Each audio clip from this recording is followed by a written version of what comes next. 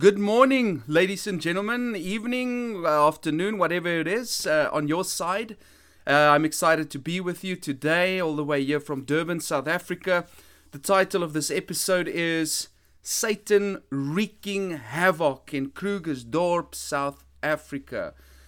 And so today I'll be talking about the appointment murders that was done by a cult of killers led by a witch from 2012 to 2016.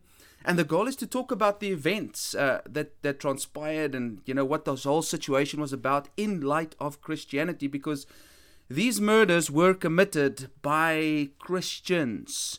If you ever doubted if Satan exists and if demons exist, then this episode I think is good to listen to. And for those who are new, this is Fishing for Men with Mac, where I talk about all kinds of topics related to faith and life. It's good to have you listening in today. This is episode 63. It's the Friday, the 13th of August, 2021, and I think it's probably the coldest day ever in my mind in Durban. I hear that snow is found on the N3 in Mpumalanga or somewhere. So it's very cold here in South Africa, while I've also heard that in the States there's a massive heat wave going on. I received a call from my sister last week, and she asked me if I've seen the documentary called Devil's Dorp. Now, I don't think it's available anywhere else than Showmax. Showmax. I'm not sure if it's on Amazon Prime or any of those places, but Devil's Dorp is the name of the documentary. And then later on that night, I looked on Marula Media, which told me that this documentary had the best first 4 days compared to any other major series that has been shown on Showmax. It even did better than things like Game of Thrones, etc. And this documentary is about what happened in Krugersdorp. Now, let me tell you, this is an unbelievable story, okay? And during the time that this happened, we actually lived there. Me and my family, we lived in this town while these murders took place. And to be honest with you, while we were living there, this place always had there's always this eerie feeling to it. I'm going to be really honest and say I didn't enjoy living there. I cannot remember ever having really, really good times there. And all of the people that I met there, and this is a far stretch of it's hard for me to even say this because it just sounds so surreal, but out of most of the people, let me say 99% of the people that I met who grew up there and who lived there were very delinquent or strange, and there were strange things going on in their lives. I remember this young girl that we met. We wanted her to come work for my wife. She had a doggy parlor in Krugersdorp, and we wanted her to come work for us. And so we taught her about Christ, and we actually brought her to church as well. But every time that she came to church, she would have like this fit in the church, and I'm not talking about a epileptic fit, something different. It's just when she got to church, she would go crazy. She'd want to faint, she'd fall over shaking and things like that. And so that's one of the people that grew up, and so this is I've never experienced this in my life. Other people that were quite spiritual, claiming to be big Christians, they were hiding away loads and loads of weapons in their houses. They were always sick, always going to hospital. The whole family always had some disease, and then they go into hospital, then they come out again. It was just strange. Some other family worked with other people, went to go work with them, and they're all Christians. Eventually they got so They just couldn't handle the work situation that they literally fled the city. And there was loads of other uncomfortable ideas that took place there. The one time we went into a house where we knew the girl, and she wanted to introduce us to her brother that's 12 years old. And, we got into the house, and it wasn't a very good area. It was a very strange setup. The walls were closed off. You couldn't see into the yard, and we got into the kitchen. It wasn't clean, and then we saw there's a room right attached to the kitchen that had these steel bars in them, and we thought, this is quite strange. There's no door. It's just steel bars like a cage. And when we looked into this cage, we saw a naked boy standing there, a naked boy with a bra strapped around his waist, and he's playing with his bra. And then she told us, no, that's her brother, her autistic brother. They've got to lock him up in a cage, and he doesn't like wearing clothes. He's just got this bra, the only thing that he can play with, and he does his toilet business and everything on the floor in that room. Now, I don't know if that's normal where you come from, but that was extremely strange, and that's in the heart of Krugersdorp. I mean, why not put him into an institution that can properly take care of him, and I don't want to make too much judgment about it, but, I'm just explaining to you our experience of this town. We had a guy who opened a hardware shop next to us and I know this happens all over the place. He was a young guy, he's probably just finished school, and he comes across as this wonderful, honest person. Meanwhile, he was robbing people left, right, and center. The business was closed, and people, I just don't understand how you can find one town where there are so many people who are just dishonest, who rob others. It's a money thing. It's a delinquent thing. Prostitution is in the streets. It's an ugly place. And we had this doggy parlor, and we had people bring their dogs, and you would shave the dog, and the dog would develop a rash. We had one family, few families, but one family got so angry, they wouldn't come talk to you about their dog. They would just post a photo on Facebook, basically wanting to break down your whole business because their dog got a rash while getting shaved. It's the first time it happened. We had people like that drive past the shop, hoot and throw middle finger at the shop for their dog's rash on their body. So it's just, this is our experience that it was in Krugersdorp. It wasn't a fun place to be in.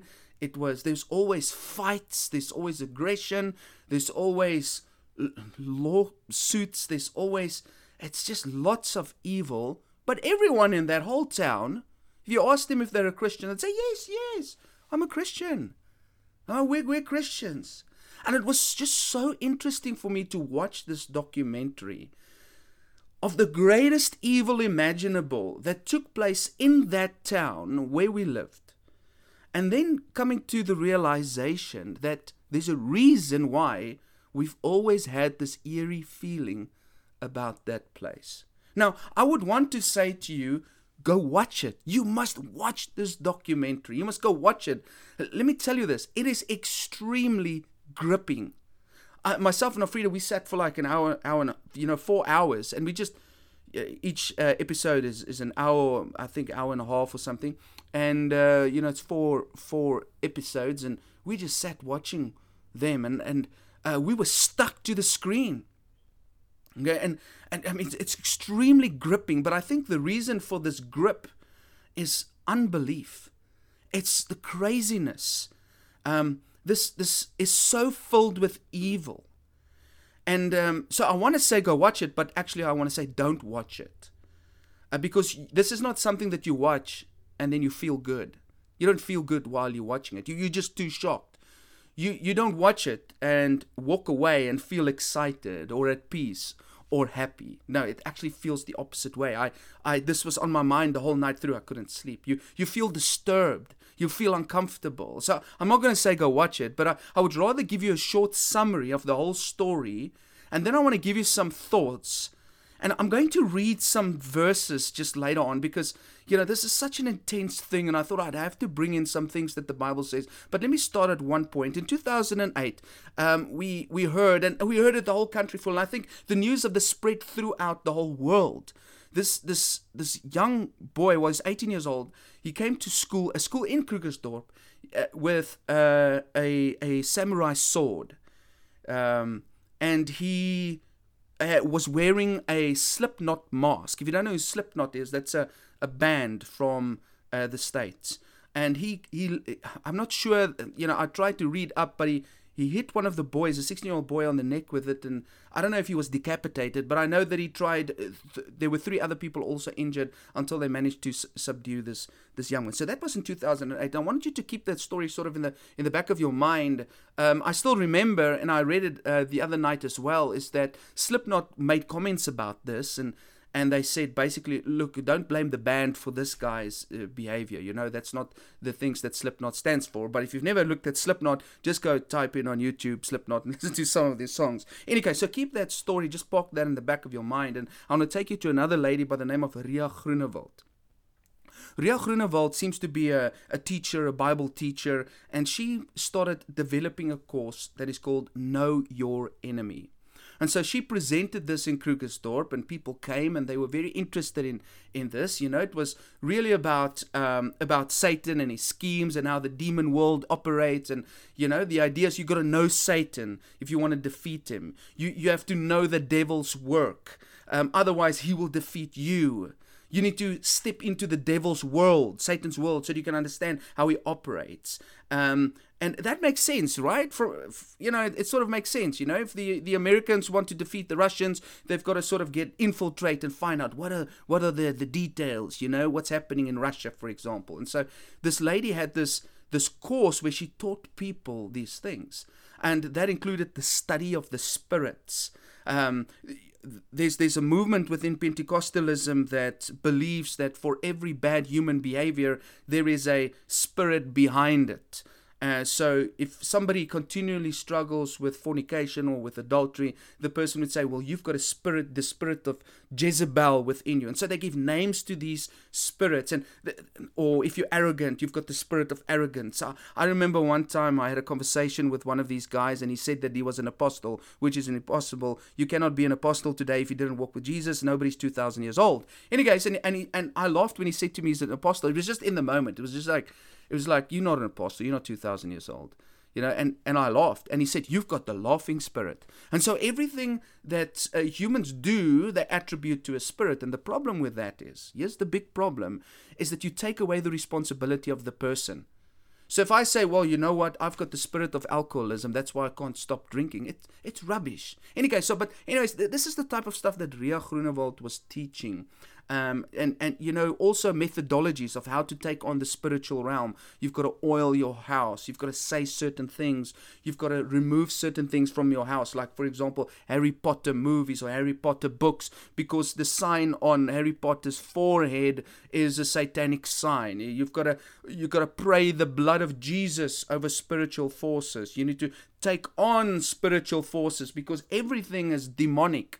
I saw one of the videos a few times about Monster energy drinks, that if you turn the M upside down, it says 666, and that refers to Satan, etc. And so you need to cleanse your house. You need to wage war against the devil's stuff and his world, but you need to know these things as well. Now, so this lady, Ria Groenewald, she presented this course, Know Your Enemy, okay? And she met a lady by the name of Cecilia Stein. And Cecilia Stein claimed that she was a 42nd generational witch, but that she had escaped from Satanism. And so she was a Satanist, but she had escaped from Satanism, and she was not allowed to move outside of Krugersdorp, a 30-kilometer radius. Otherwise, death curses would be activated. She would be killed. She would die by some spiritual reason, because the Church of Satan was after her, and the Church of Satan wanted her dead. And so Ria Groenewald used Cecilia Stein's story, this witch. She was basically the celebrity of the group, you know, because she came out of Satan's world, and she can give, you know, secret information about Satan's ways, you know. And so people lapped this up. Everybody honored and revered Cecilia, including Ria, the lady who presented the course. Okay, and often this lady Cecilia, she would be attacked from distant places. You know, like, I forgot what you call this thing, this puppet, and then you push a needle into it, and then it would cause the person to have pain, you know, through rituals and witchcraft and things. And so Ria would often go to Cecilia's house and go help her at night to pray her through these deep demon attacks. And they actually show in the documentary how Cecilia is vomiting blood. And when I saw that, I was like, oh my goodness, this is real.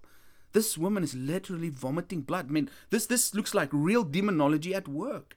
And so this this Cecilia, she said she needs the prayers of the church, and she needs their power in these moments where the Satan church is basically creating rituals at other places to try and kill her.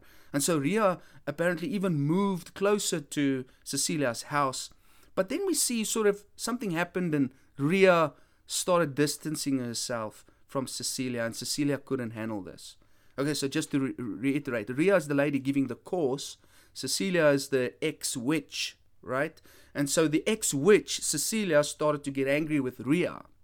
And so she started her own group that she named Electus per Deus. Electus per Deus, which means chosen by God. So you had Ria teaching a course. Now you've got Cecilia starting her own group, ministry, church, etc. Now in this group of Cecilia, this is the witch lady, she had a few people. Among them was a high school teacher, a lady who's had 2 children. And she met this lady with her 2 children at Ria's courses. There's an actuary and his wife. There's a straight A student in high school. That's the high school teacher's daughter, for example, and her son. Okay, and there's a few other people. And it is this group, this high school teacher, the actuary, the A student, the high school teacher's 2 children, that started killing people. People close to Ria to get back at her. Okay, so what they did is they said, okay, so with Cecilia, the ex-witch, orchestrated this, influenced the other people in the group to kill the people around Cecilia, around Ria, to get back at Ria, but under the guise that Ria's lost the plot, she's no longer doing God's stuff. And so they killed Ria's fellow teacher on the course and her neighbor. They killed Ria's mentor, who was a preacher. They killed one of the people of the group's wife. I'm going to talk about her now. And this 14-year-old girl witnessed the deaths, and she also helped with the stabbing. She's a straight A student. She got 6 A's in matric, and she also participated in the stabbing. And nobody got caught. And this was in 2012. Move on 4 years later, in 2016, the murders continued again, but this time it was more for money. And that's where we read about the appointment murders, where they made appointments with people in the newspaper. A state agent was killed, for example. I think it was various people. They just phoned through the newspaper, made appointments with them, and then they murdered them. Now, one of the guys, the actuary, they also decided that they're going to fake his death. So they took his car to a distant place. They killed another guy that they picked up and fakingly said that they're going to help. They killed him in the car, left him in the car, lit the car, and the car burnt out, and there's a body in the front seat, and they wanted to fake Zuck's death because they're going to claim 3.5 million rand. And this Zuck guy made Cecilia his beneficiary, the witch. It's there's a lot of stuff like this, and it didn't work out, the death claim. But the most shocking things for me was that these were normal people, everyday people. And you know what? And they did the following. I mean, for example, some of the things that's really shocking for me is that Zuck, this guy, had his wife murdered when she started realizing, whoa, this isn't right. This was a high school teacher. She stood for 4 years, from 2012 to 2016, as a murderer teaching kids in school. And this lady, this high school teacher, is actually the one who killed Zuck's wife. Now, just picture this in your mind. These are people in a ministry, a supposed Christian ministry. A high school teacher goes, with the permission of one of the other members of the church, the actuary, to kill his wife. He gives her the remote for the house and everything. She goes into the room. I don't want to give you the details, but just one thing that stood out for me is that this girl was busy sleeping. She was given sleeping tablets by her husband. And this woman comes in and starts stabbing her. The girl wakes up, recognizes her, and then this high school teacher says to her, listen, and this all came out, said to her, pray, I'm going to kill you. That's what she said to her. And then she says the girl started praying, and then she could just continue stabbing. And I'm like, how can a normal person do that? How can a normal person do that? And they say these crime scenes were some of the most gruesome crime scenes. The one guy says, the one policeman who went to the house, he said there was just blood from the floor to the ceiling. And he says it had to be a demon that did this, because a human can't do this. They took a 14-year-old girl, this 14-year-old girl that later on, this girl's 14 years old when she committed these murders, and she still went through her whole high school and nobody knew she was a murderer. Okay? She went when they wanted to kill the minister, this preacher, with an axe. And the reason why they wanted to take her with is so that, the minister would feel safe. Well, these guys are not, going to do anything if there's a child here, it's like she stabbed somebody to death yesterday. She's sitting in a class today next to your kid. She killed somebody horribly yesterday. She's teaching your children today. And this mother who did most of the killing, she's got 2 children, and she's saying in the court, I enjoyed killing. It's just crazy. And I think what also brought this closer home is that we've got a very special lady. She's an elder's wife. She lives in Krugersdorp. She's an estate agent. And we saw in this documentary how they picked their victims. So there was an estate agent lady as well that was killed. And it was quite a big shock at the time, because the lady that we knew were good friends with her. And so we looked at the documentary, and they were asked, but how did you choose your victims? And they said, well, we went through the newspaper and we saw all the estate agents there, and we just eeny, meeny, miny, mowed, and we chose one. And that's the one that we killed. And it might as well have been this lady that we know. And so they were brutal killers, but they were normal-looking people. Now, I know this is a horrible story. It's, I've left out a lot of details, but I just wanted you to get the gravity of this, and that it's situated in a Christianity. And I would like to give a few ideas, a few lessons I'd like to share with you on this, a perspective. This is going to be a little bit longer podcast, probably about another 20 minutes, but I'm going to try move through it. Maybe you can pause here and listen again tomorrow. But from here on, I think some really important things needs to be said. So here we go. Firstly, just 3 things. But firstly, most people who call themselves Christians are not Christians.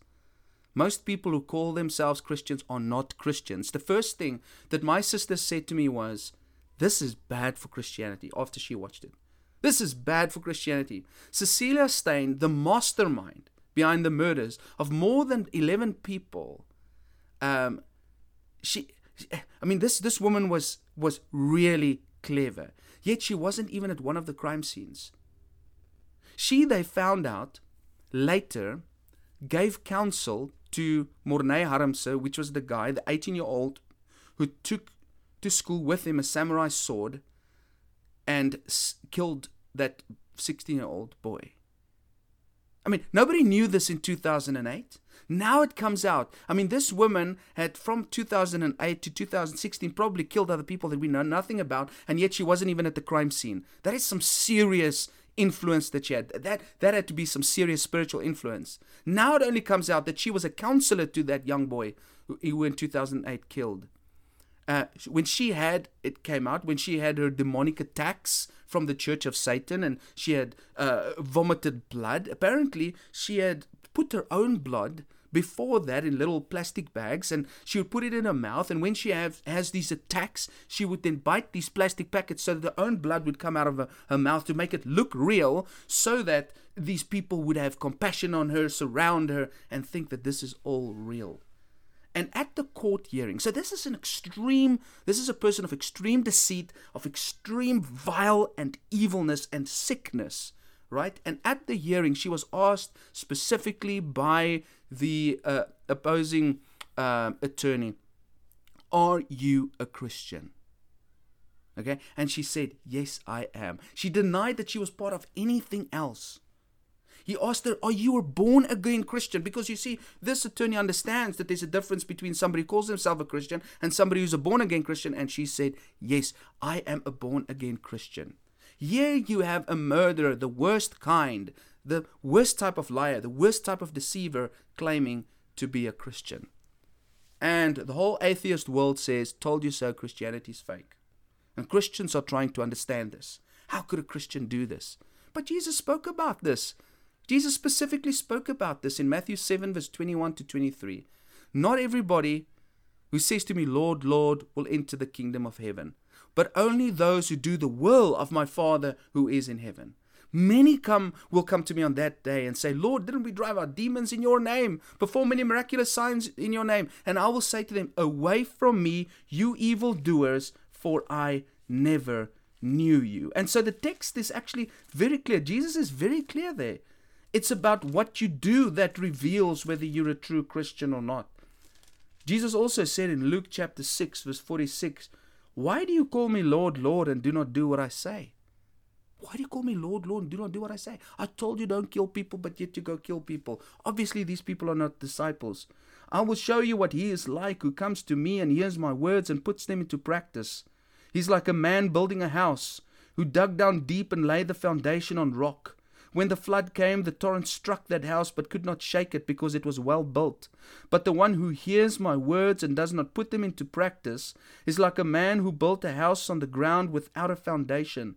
The moment the torrent struck that house, it collapsed and its destruction was complete. Just in a nutshell, what Jesus is saying there is a true disciple does what Jesus does. A real Christian is a disciple of Jesus. It is a person who does what Jesus would do, that thinks like Jesus would think, that says what Jesus would say, that obeys Jesus. And if he doesn't get it right to obey Jesus, he admits it and says, well, I dropped the ball there. That's what a true disciple does. You see, disciples aren't perfect, but they don't continue in a life of sin. They don't continue in habitual sin. And you know what? Most people out there who call themselves Christians, they are still stuck in habitual sin. Weekends, they are drunk.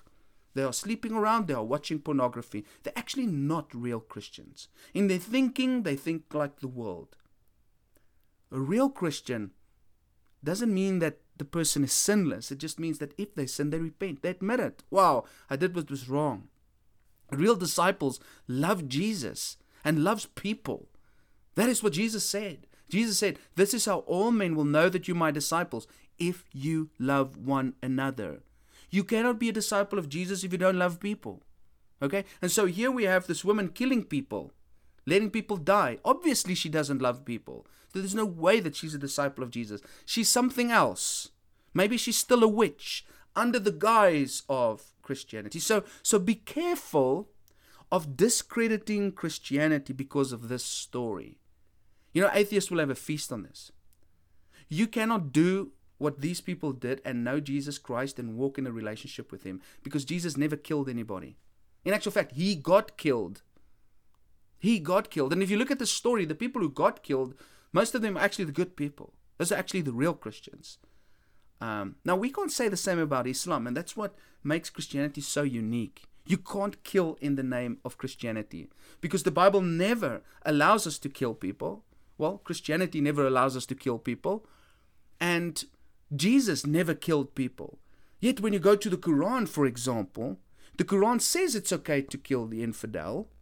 And also, the founder of Islam, Muhammad, he killed people. So it's understandable when Muslims kill in the name of their religion. But Christianity is totally different.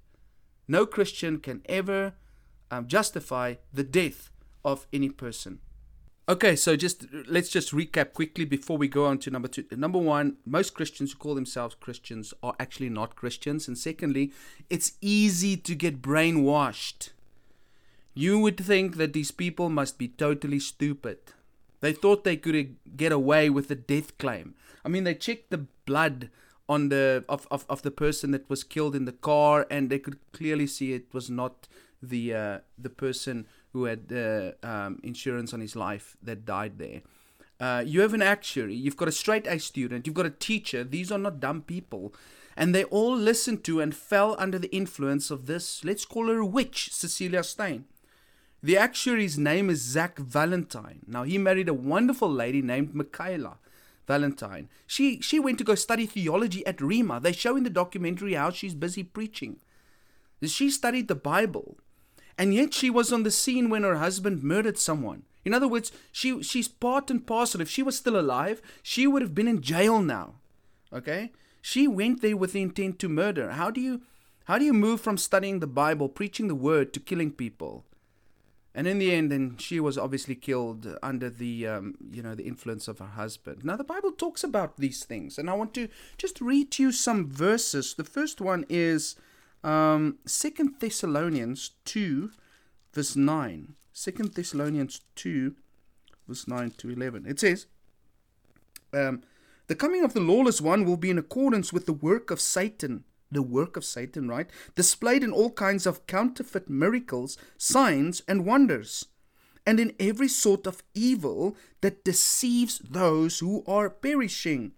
They perish because they refused to love the truth and so be saved. For this reason, God sends them a powerful delusion so that they will believe the lie, and so that all will be condemned who have not believed the truth, but have delighted in wickedness. A few weeks ago, I read to you Romans chapter 1. Just going to read it to you again quickly.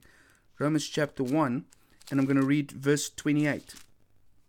It says, furthermore, since they did not think it worthwhile to retain the knowledge of God, he gave them over to a depraved mind to do what ought not to be done. I'm going to read 1 Timothy chapter 4 verse 1. The Spirit clearly says that in later times some will abandon the faith and follow deceiving spirits and things taught by demons. And then he says, such teachings come through hypocritical liars whose consciences have been seared as with a hot iron. 2 Timothy chapter 3 and verse 13 also talks about it. It says the following. While evil men and impostors will go from bad to worse, deceiving and being deceived. And so he's saying, closer coming to the end of time, more people are going to be deceivers and more people are going to be deceived. And so this is just the hem of the garment. Things could get worse. The question then is, how do you get brainwashed? These texts that I've just read tells us, refuse to love the truth. If you refuse to love the truth, you are a wide open target to be brainwashed and to get into stuff that you shouldn't be getting into. Secondly, to refuse to retain the knowledge of God. In other words, you've been taught, you know the things of God, but you refuse to keep it inside of you. Let go of it. You forget about it. You abandon the faith laid down by the apostles. The moment you push away the word of God, the moment you push it away, you open yourself up to be brainwashed. So what I also find interesting is how this whole story proves that the spiritual realm exists. This extreme evil reveals the depravity of humankind and the sinister forces behind all evil and suffering. And this reality in turn shows the spiritual truths found in Scripture, as we've just read. Scripture confirms that what happened in Krugersdorp, and this in turn legitimizes the Christian faith. So let me go to point number 3. Point number 3 is, and this is very important, and maybe this is the crux, especially for people who are stuck in the Pentecostal movement and who's delving into these things. This is point number 3. You don't need to know your enemy. You only need to know your Savior. You don't need to know your enemy. You only need to know your Savior. There isn't one scripture in the Bible that tells us to know our enemy. Not one verse that tells us we need to know Satan. We need to study his ways. We need to recognize demons and the types of demons. And we need to give the demons names as if we ever could. Now, there are a few verses that people tend to bring up. Let me share quickly with you some of them and debunk them for you quickly. 2 Corinthians, this is the key verse. 2 Corinthians chapter 2. And let me also just remind you that there's a verse that says, do not go beyond what is written. And what these people often do is they talk about things that are not in the Bible. The moment you see somebody say, there's a demon and this is his name, he's talking rubbish. It's not in the Bible. He's making up his own things and he's going beyond what's written, and that's dangerous territory. 2 Corinthians 2:11 says, in order that Satan might not outwit us, for we are not unaware of his schemes. And so they take this verse and they say, well, we need to be aware of his schemes. Yeah, of course. But being aware that there is an enemy trying to attack you does not mean you infiltrate the enemy camp so you know exactly how they will attack you. Well, why not? Why not? Because you'll get killed in that camp. It's very dangerous. In warfare, when in the Second World War, you don't just take Americans and drop them off in Japan, tell them to infiltrate. It's the most dangerous thing to do. You might get killed. It's a very dangerous place to be. The enemy cannot touch you if you stay out of his reach. And if you go read the context of these verses, you read from verse 5, he's talking about forgiveness. He's talking about forgiveness. And he's saying, listen, there was a guy who sinned in the church. You guys, you need to forgive him now. Okay? You need to forgive this guy, accept him back into the church because we're aware of the devil's scheme. So what is he talking about? He's saying that if you don't forgive him, you're falling exactly in line with what Satan wants. He doesn't want you to forgive, and you're going to walk around with bitterness in your heart. That's the context of this verse. This verse cannot be used to justify that we need to go discuss with ex-Satanists what's happening in the satanic movement. It's totally different things. You overcome evil by doing good. You don't overcome evil by going to understand all kinds of evil. It doesn't work like that. Another famous verse that people often just love to go to, but they don't actually read it, is Ephesians chapter 6. I'm going to read to you from verse 10. Finally, be strong in the Lord and his mighty power. Put on the full armor of God so that you can take your stand against the devil's schemes. Okay? For our struggle is not against flesh and blood, but against the rulers, against the authorities, against the powers of this dark world, and against the spiritual forces of evil in the heavenly realms. Therefore, put on the full armor of God, so that when the day of evil comes, you may be able to stand your ground. And after you have done everything to stand, stand firm then, with the belt of truth buckled around your waist, with the breastplate of righteousness in place, and with your feet fitted with the readiness that comes from the gospel of peace. In addition to all this, take up the shield of faith with which you can extinguish all the flaming arrows of the evil one. Take the helmet of salvation and the sword of the Spirit, which is the word of God, and pray in the Spirit on all occasions with all kinds of prayers and requests. With this in mind, be alert and always keep on praying for all the saints. Pray also for me, that whenever I open my mouth, words may be given to me, so that I will fearlessly make known the mystery of the gospel, for which I am an ambassador in chains. Pray that I may declare it fearlessly as I should. Now, just keep that in mind. But listen to this. James 4 verse 7 says, resist the devil, and he will flee from you. Now, Ephesians, what we've just read, tells us how we resist him. This is how you do it. He talks about truth.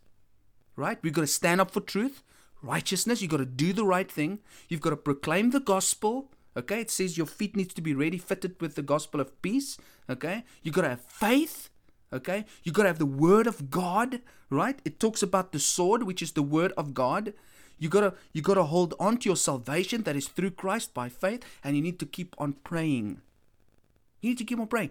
This is how you defeat evil. Truth, righteousness, proclaiming the gospel, having faith, studying the word of God, making it part of your life, trusting in Christ for your salvation, and praying. That's how you defeat the devil. Not by going to war with demons. That doesn't work. And verse 19 is so interesting. It says that Paul fearlessly makes known the mystery of the gospel. You know, and what really attracts people to these know your enemy types of things is that people want to understand the mysteries of the devil, the mysteries of Satan, the mysteries of the spiritual world. That's not what Paul thought about. That's not what Paul did at all. No, he wanted to understand the mysteries of the gospel, the grace and the glory of God. People love the supernatural, spiritual, evil, intrigues people. But that means there's something wrong with you. Stay away from that stuff. I find it interesting how some of these people think that they can wage war against the demons, and that flesh and blood people can take on Satan. Are you insane? You know, people totally misread this, and they think that we need to wage a war against demons. No, this is not what the text is saying. The text is saying that you need to stand your ground. You need to stand against the devil's schemes. Now listen to this verse, Jude 1 and verse 9. But even Michael, one of the mightiest of the angels, did not dare accuse the devil of blasphemy, but simply said, "The Lord rebuke you." The most powerful angel in heaven, was careful in his warfare with Satan. And he said, "The Lord rebuke you."